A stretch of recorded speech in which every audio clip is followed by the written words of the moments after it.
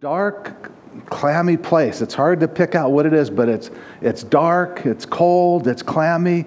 And as we come into this place, it's hard to adjust our vision. It's dark, and then all of a sudden we kind of see a light out in the distance a little bit, and there seems to be a conversation going on out past. And as we get closer, and as the camera kind of takes us more into this room, I don't know if it's a cave, I don't know if it's a room, I don't know what it is, but we see now some images. We see some people sitting, and they seem to be having a conversation. And it's dark, it's dreary, but they seem to be talking by this candle. And as we get closer, we see, yeah, there seems to be somebody there. No, I think there's two. No, I think there's like four men sitting. And they seem to be having a conversation. But as we get closer and we're able to see more clearly, we see that really it's only two people that are engaged and two people that are completely disengaged. And it's just interesting. And then as it comes clearer and we really are able to focus on these four men that are sitting in here, we realize that the two men, one on the right, one on the left of the person in the middle that seems to be doing most of the talking, are chained to this man. And we realize we're not in a cave, we're not in a room, we're in a prison. And we're looking at four innocent men that are sitting in this prison, and there seems to be a conversation going on. Two of the men are prison guards. One of the men is a visitor, and one of the men is a prisoner. And this pastor is sitting in this prison, chained to two men, having a conversation with his friend. And when you look at it, you think, how could this be? This was a prominent pastor. This was a pastor who had a great ministry. Thousands of people were coming to the Lord through his ministry. It was really pretty unbelievable. Miracles were happening. People were being healed. Demons were being cast out. People were coming to the Lord. Churches were being planted all over the place. This guy was having an impact for God that had never been seen before.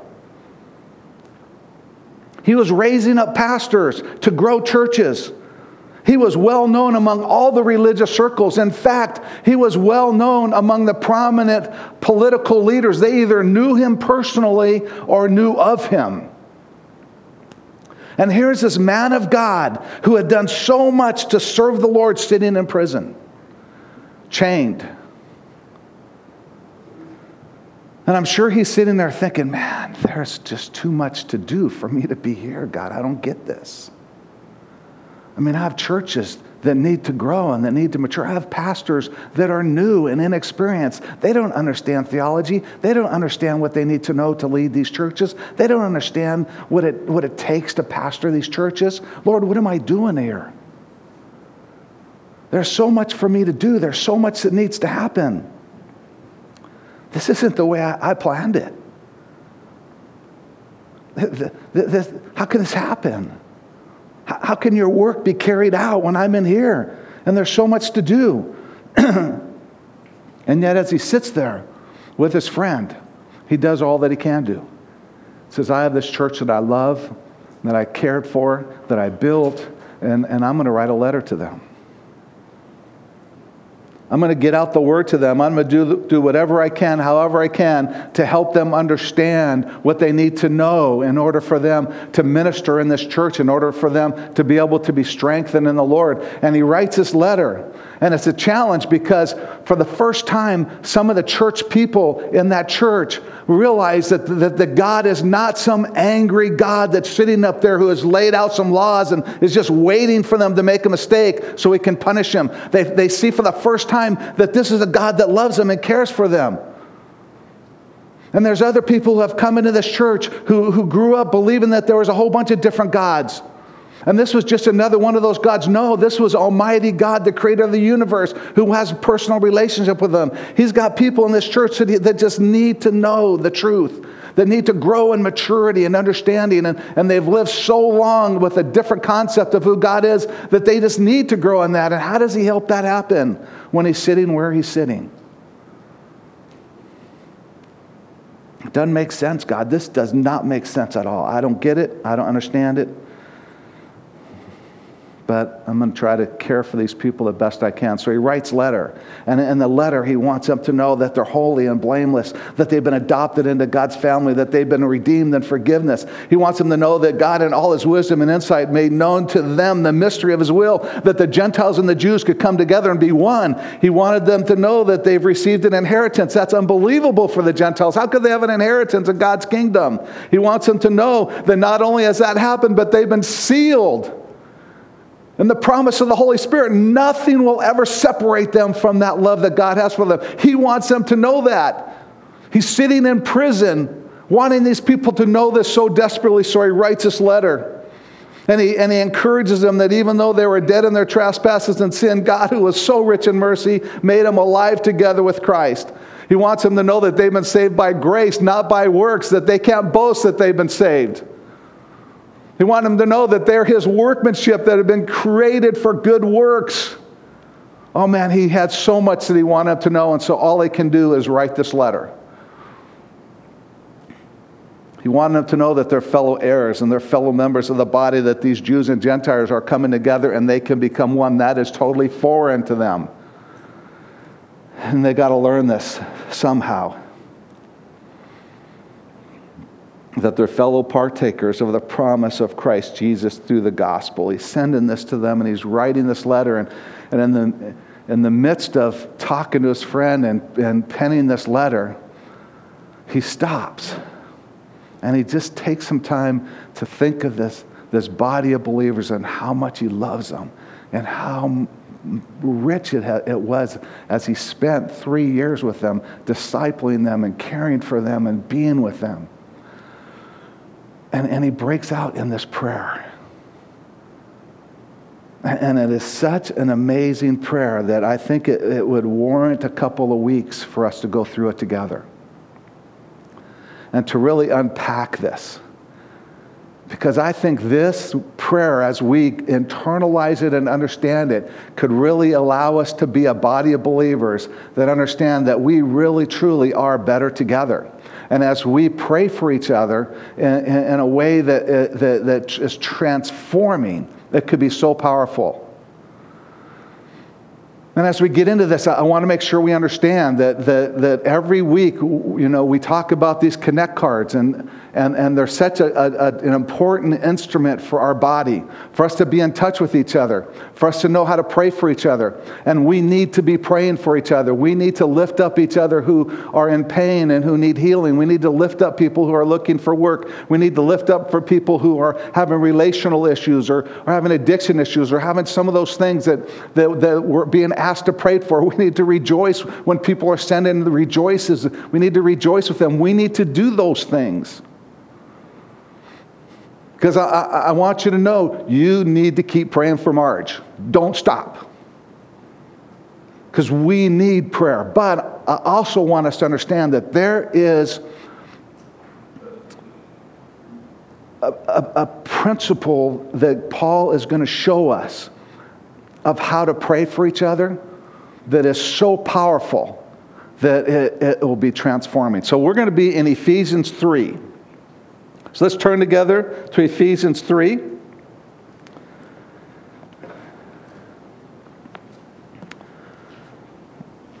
We're going to spend some time looking at this. Starting at verse 14.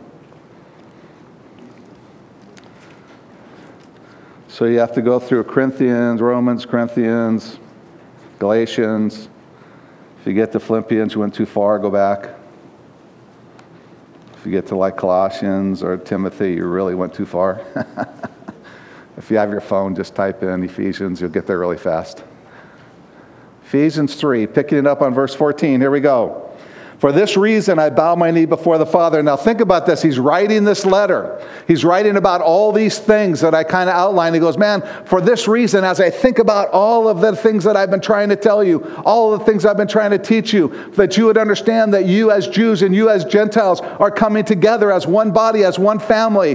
You guys aren't going to hate each other anymore. You're going to love each other. So he goes, for this reason, I bow my knee before the Father, from whom every family in heaven and earth derives its name, that he would grant you, according to the riches of his glory, to be strengthened with power through his Spirit in the inner man, so that Christ may dwell in your hearts through faith, and that you, being rooted and grounded in love, may be able to comprehend with all the saints what is the breadth and length and height and depth, and to know the love of God which surpasses knowledge, that you may be filled up to the fullness of God.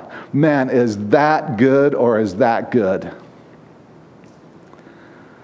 Paul, as he stops, wants his church to understand this important principle. And I want to take this and I really want to start to unpack it, because there's so much in here that we'll miss if we don't take time to look at it. And the first thing I want us to recognize is when Paul says that he bows his knee before the Father, from whom every family in heaven and on earth derives its name. That is an important thing for us to understand. That God is our Father. He wanted this church to understand that this God that they had was a Father who loved them. And the whole rest of this prayer is a prayer that he's praying that love that God has for them would be something that they would internalize, and that they would grab a hold of, and that they would recognize, and it would be all-encompassing.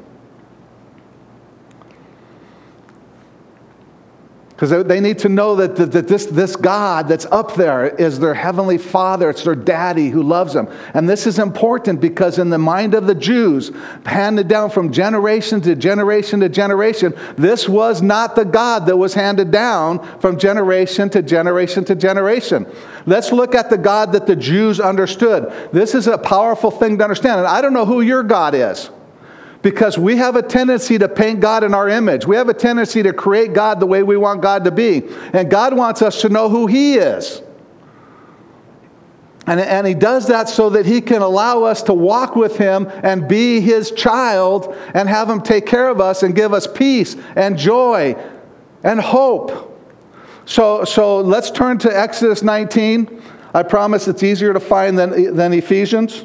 Just go to the beginning and start working your way to the right, and you'll get to it. Exodus 19. So before we get into this, let me give you, while you guys are turning and while you're finding it, let me give you a little bit of background, okay? Those of you that were here a year ago, God, it's been a year, huh? And we walked through Exodus for, I don't know how long it was, 8, 10 weeks or something like that. And we looked at this purpose of what God was carrying out through this whole pilgrimage that He took His people through in Exodus.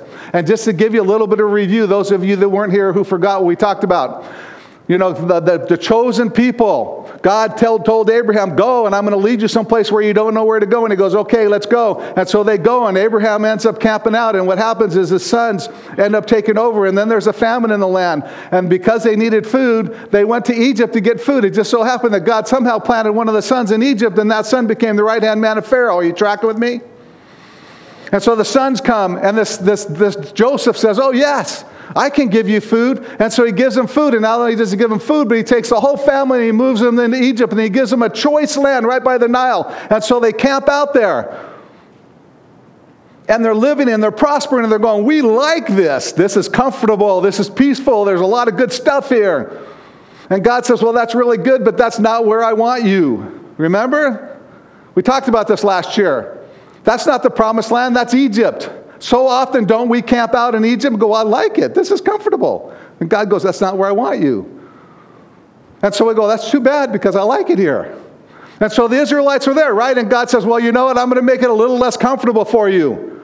And so what did He do? He raised up this Pharaoh who says, you know what? I really don't know this Joseph guy, and I really don't care about this Joseph guy, but I look out here and I see all these people, and I know that if we ever get attacked and they make allies with these people, we are toast. Even though we're the most powerful empire in the known world, we could be overthrown if that mass of people began to become allies with our enemies. And so He says, we have to fix that. So He made them slaves, right? And so for 400 years, the Israelites were slaves to the most powerful entity in the known world. And so for 400 years, their knowledge of who God was, their customs, their beliefs, what Abraham and Isaac and Jacob had began to pour into them, they lost all that, and they began to adopt a lot of the Egyptian gods and the Egyptian ways. And God needed to get them out of that into where he wanted them again to be his chosen people. So he made it uncomfortable for them. And finally, after a while, they says, this is too uncomfortable. God, get us out of here. And God says, oh, good, I'm glad you asked. And he says, man, he grabbed some guy named Moses, and we talked about this last year, through a whole bunch of, he ended up over here. God finally got him ready to be the guy who's going to lead him out of Egypt. And he comes and tells Pharaoh, set my people free. And Pharaoh says, well, let me think about it. No. I need these people. So God sent 10 plagues, right? And finally he says, get out. Done, out, go. So the Israelites leave, right? They get to the Red Sea blocks them. All of a sudden, Pharaoh changes his mind for the umpteenth time, comes to get them. They look back and go, oh my God, what's going on, God? We're going to die. And God says, just don't stress out. Opens the Red Sea, right? They go through the Red Sea. Egyptians follow them in. The Red Sea closes. Israel is on one side. Egyptians are swimming on the other side. And now they're in the desert. And God says, I want you to know the God that you're following. I want to give you a glimpse of the God that you've lost over those 400 years that you've been in Egypt. I want you to understand the God that you're going to make a contract with. See, in Exodus 19, God says, if you obey me fully, then out of the entire world, you're going to be my treasured people. You're going to be my treasure. And even though the whole world is mine, you're going to be my people. You're going to be my treasured possession. I'm going to have a relationship with you. And I'll have a relationship with you so that the world may know that I am God, that I am the Lord Almighty. And he says, let me give you a glimpse of the type of God that's leading you. And so now we have, after 400 years, God coming to the people and helping them understand what kind of God he is. Man, this is so good. We could spend another 10 weeks through this. Probably not. So let's go to verse 9. The Lord said to Moses, behold, I will come to you in a thick cloud so that the people may hear when I speak with you, and you may also believe, and may also believe in you forever. Then Moses told the words of the people to the Lord. The Lord also said to Moses, go to the people and consecrate them today. Let them wash their garments, and let them be ready for the third day. For on the third day the Lord will come down on Mount Sinai in the sight of all the people. You shall set bounds for the people all around, saying, beware that you do not go up on the mountain or touch the border of it. Whoever touches the mountain shall surely be put to death. No hand shall touch him, but he shall surely be stoned or shot through. Whether beast or man, he shall not live.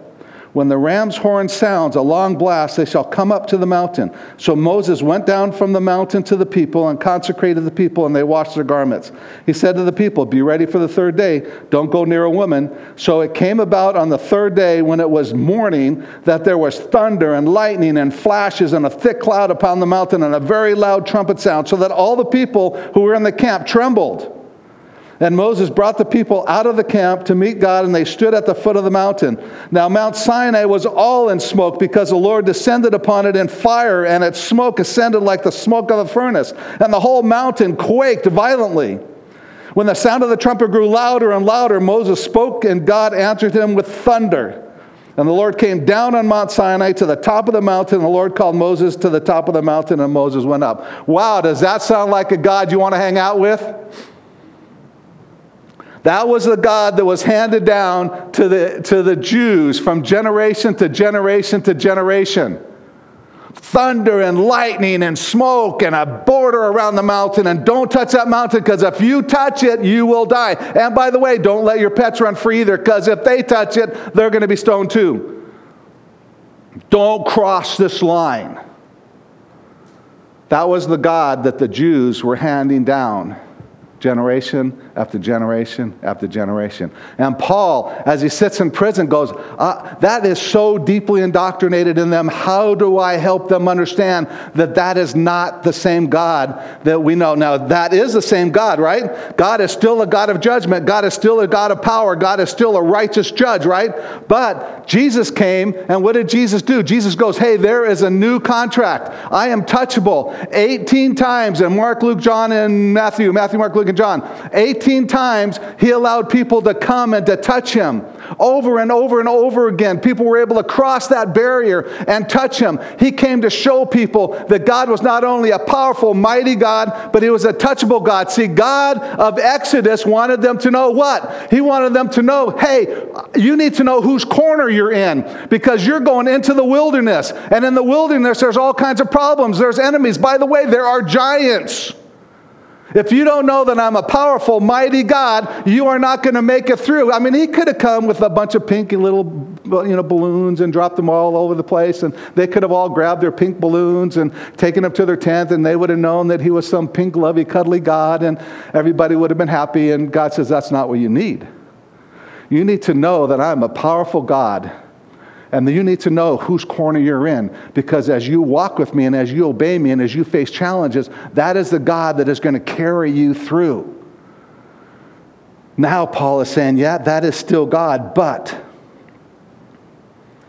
I want you to know all of who God is, not just this part of God.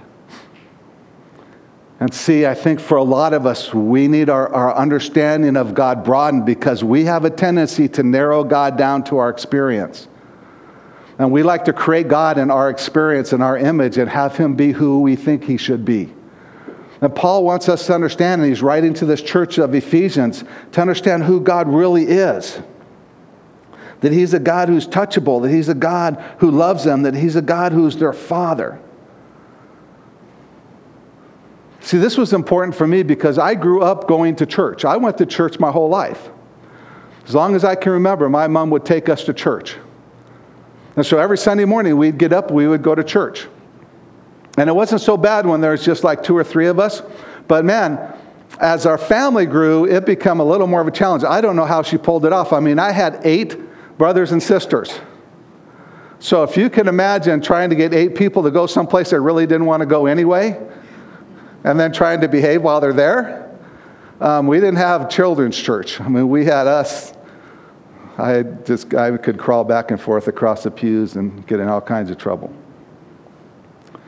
But my view was that there was a God for sure. I had no doubt about that. But my God was somebody up there somewhere, and I was down here. And he did what he did, and I did what I did. And I figured at some point we'd meet, so I would, get drunk and crazy on Friday night and Saturday night, and I'd go to church on Sunday. And every once in a while I'd go to communion or go to a confession, a communion tube, a confession, and make sure that I'd get things as right as possible, because I knew when we got together, there were probably going to be some problems. And when I was in college, I played basketball in college, and at my sophomore year, this guy invited me to go to a retreat. Now, where I was raised in church, we didn't do those things, so I had no idea what he was talking about, and it didn't sound like a whole lot of fun to me. So I just kept putting him off, and he was a fun guy. We used to hang around together and and stuff. And he says, well, there's going to be girls, there's going to be basketball, there's going to be volleyball, it's going to be up in the mountains, it's going to be clear air. I mean, you're really going to like it. And I go, Father, it was Friday. They were supposed to leave Friday afternoon. Again, I'm ignorant. He goes, you just got to come. You don't even register. Who cares? I'm not going to pay. Who cares? So he drags me off to his church in Pasadena. And I can remember, because I get out of the car, and the first thing he told me was really true. There were girls. And we walk across the parking lot, and this was like 40-some years ago, and I can still remember. There was a girl named Lynn Schwalbach. I saw her, and I go, oh my gosh. I've never seen anybody that pretty in my life. I go, Ray, who is that? He goes, you don't want to know. She has a boyfriend. I don't care. Ray, I'm meeting that girl this weekend. I can guarantee you that. And I did. And I met her boyfriend. Like 6'5", 280. Really nice guy. Really, really nice guy. But what I didn't know, because there was some volleyball and basketball, but it wasn't the stuff I was planning on. It was church stuff. Church volleyball. Come on. But there was a guy teaching, and I can remember this as clearly as I was there. He came, his name was Chuck Miller. He was a youth minister at Lake Avenue Church, and he said, you know what? God is the creator, the designer, and the director of the universe. And he talked about God in a way I never understood before. And we read the Bible. And I'd never read the Bible before. In fact, I went to church my whole life, and when they would get up and say, there is a reading from the Epistle of St. John, there's a reading from the Gospel of John, I didn't know that was in the Bible. I had no idea what they're reading from. I just knew they were reading something, and I didn't care. But boy, when this guy started talking about God being the creator and how he created us and how he designed us exactly the way he wanted us and how he directs us, and he has a personal relationship and he wants to direct us exactly where he wants us to go, how he wants us to get there, that was life-changing. Because I didn't know that God cared about how I played basketball. I didn't know that God cared about what kind of son I was. I didn't know God cared about what my career was. I didn't know God cared about how I treated girls. I didn't know God cared about any of that stuff. Because I didn't know that God was personal. I just thought God was something up there. And listen, too many people today think God is some universal power, that God is some cosmic energy that sends a vibration, and if we get the vibration, that is just total garbage. And the world is buying into that stuff. And Paul wanted his people to know that God is the Father. He's your daddy. He cares about you. And then he goes on through the whole rest of this prayer, praying into them an understanding of what that's all about. Because this is critical for us to understand. If we really don't believe that God is our Father, and if we really don't believe and understand that God really has a plan for us, and his plan is perfect, and then he really is in control of that plan, then we're going to be a people that have no peace. We have no hope. We're always stressed out because things aren't going the way that we think that they should be going. Because if God is God, and God has a plan, and his plan is perfect, and it's God's plan, guess whose plan it's not? It's not yours, and it's not mine. And until we're willing to let go of that and realize that it's God's plan, and God will do what is best, we won't have peace. And when we understand that, that's a powerful thing to understand. Because here's the thing. I have 2 girls. And these 2 girls are awesome. They are awesome. I don't deserve them, but I'll take them. And they're a little older now. But man, I tell you, as a father, I love them. I love them. I love them. I have my favorite oldest daughter, and I have my favorite youngest daughter. It made it easy. There's only 2. And sometimes I pause long enough to go, is he going to put in youngest or oldest? Always. Second only to my wife, and who I love, and the Lord. But you know what? There were times that they didn't like me a whole lot. You know why? Because they wanted something and I didn't give it to them. There were times that they, in the worst way, wanted to do something and I said no. There were times in the worst way they wanted to be a part of something and I said no. Why did I say no? Because I didn't like them? Because I wanted to make them miserable? Because I just love to see girls cry? No, because I know what's best for them. I know what was best for them. Did they understand it? No. Did they like it? No. Did I care? Yes. But I still said no. See, when we get a hold of the understanding that God is our Father, and that he loves us, and that he cares for us, we can be a part of what he's doing even though we don't understand it, even though we don't get it, even though we can't get our arms around it. He is still our Father.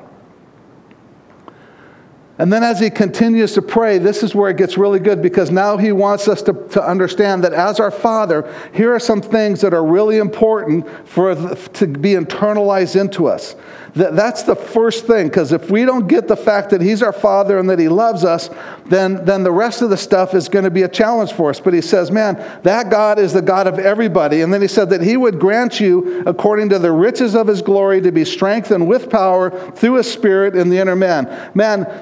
Paul understood that, because Paul, if you read 2 Corinthians, well, he says, I don't know whether I was in the body or out of the body, but I know I went to the third heaven, and that is unbelievable. And when Paul says, man, I pray that he would grant you according to the riches of his glory, he understood what the riches of God's glory is all about.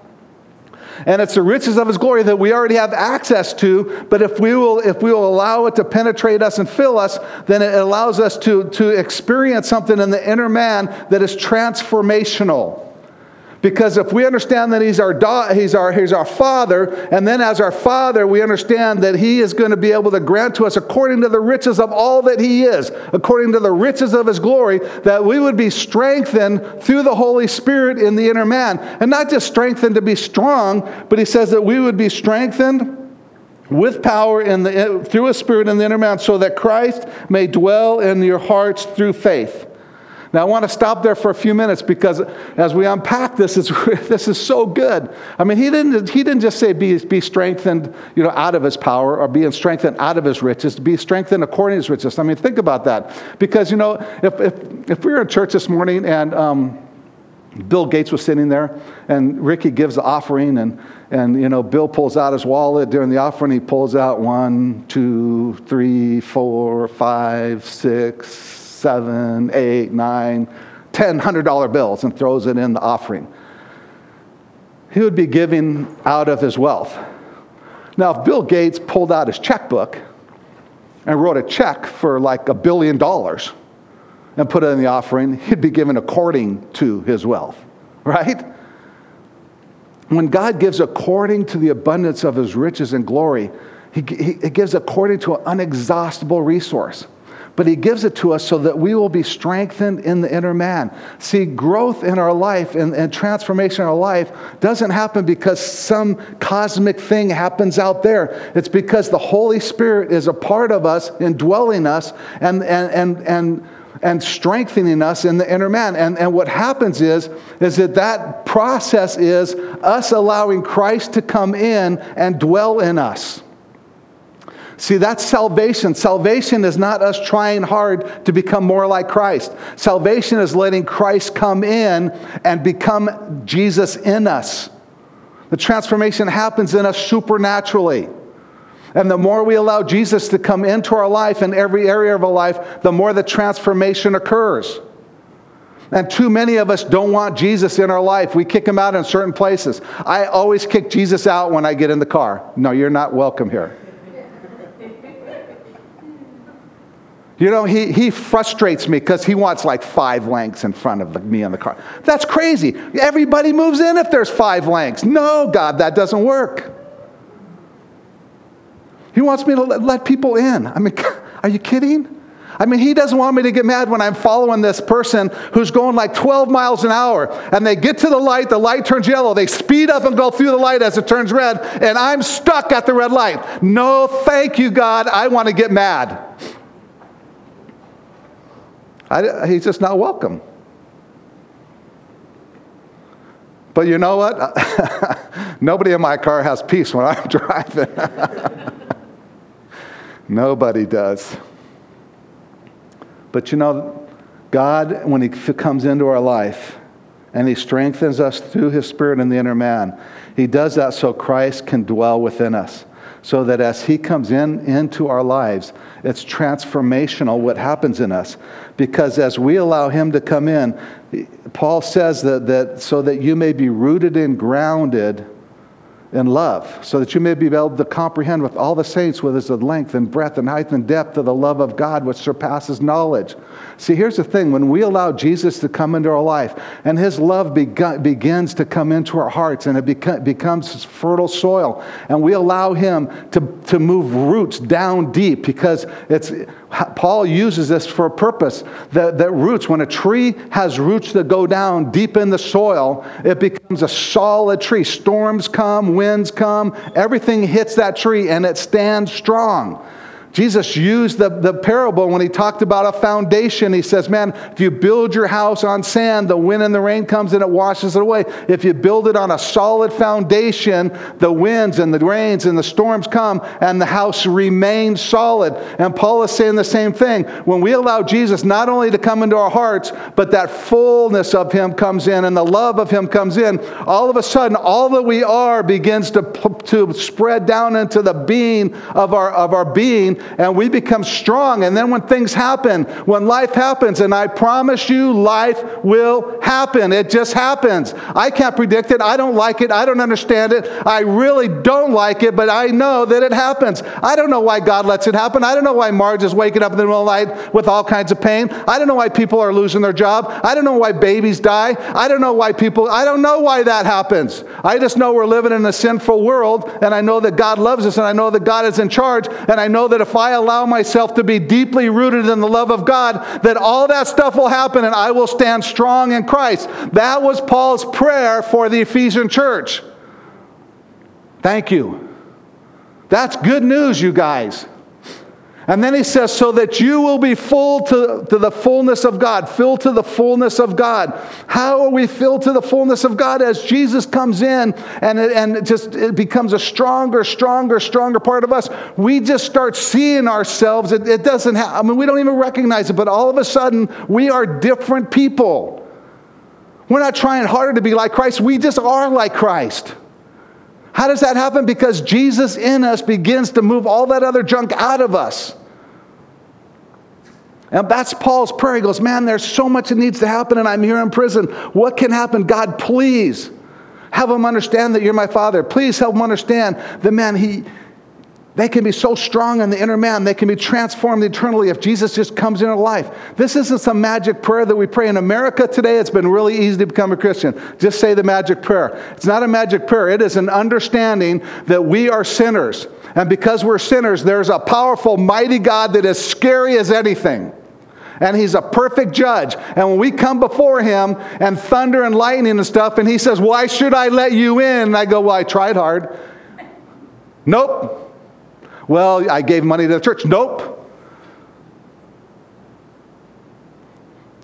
When I come before God in that environment, I'm going to come knowing that he's a powerful, mighty God, and I'm going to be glad that he is. Because you know what? My girls would be glad if I really was like that guy in Taken, and if something happened to them, I could come and just wipe out like 5,000 people.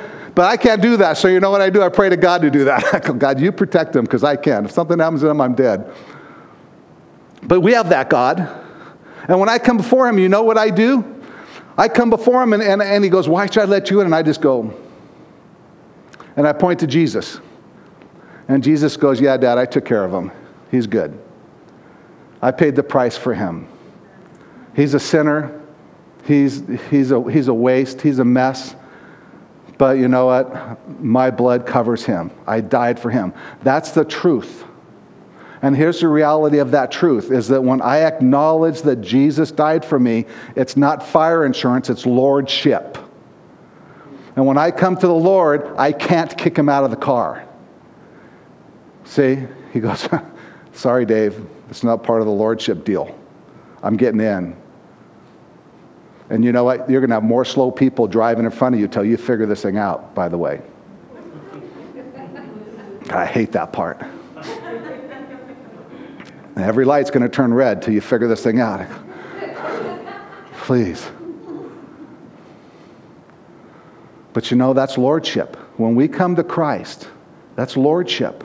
That's saying, Jesus, you're Lord. You change my life. You be the one who transforms me from the inside out. I can't do it. I can't work hard at being more like Jesus. I can't work hard at being perfect. All I can do is acknowledge that I'm a mess. And if Jesus doesn't come in and he doesn't strengthen me with power through his Spirit in the inner man, if Jesus doesn't come in and allow me to be rooted deeply in his love and grounded, solid in his foundation, when things happen, I get discouraged. When things happen, I don't have peace. When things happen, I don't have hope. When things happen, I don't get it and I get frustrated. But when I know he's my daddy, when I know he loves me, when I know he cares about me, and I know that nothing is going to separate me from his love, I can go through these things and say, I don't like it, I don't get it, I don't understand it, but I trust you. Amen?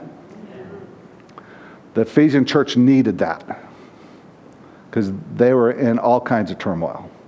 We need that, don't we? So listen, people, as we pray, as we get prayer cards, let's pray for people. Let's pray for healing. Let's pray for their jobs. Let's pray for the stuff, but let's also pray that they would know that God is their daddy. Let's pray that by his riches and glory that he would strengthen them in the inner man. Let's pray that they would be rooted and grounded in His love. Let's pray that, man, they look up, that all they see is God's love. They look right, all they see is God's love. They look left, all they see is God's love. They look down, all they see is God's love. All they know is that God loves them, regardless of what's going on in their life. And He's in charge. Let's pray that into each other's life.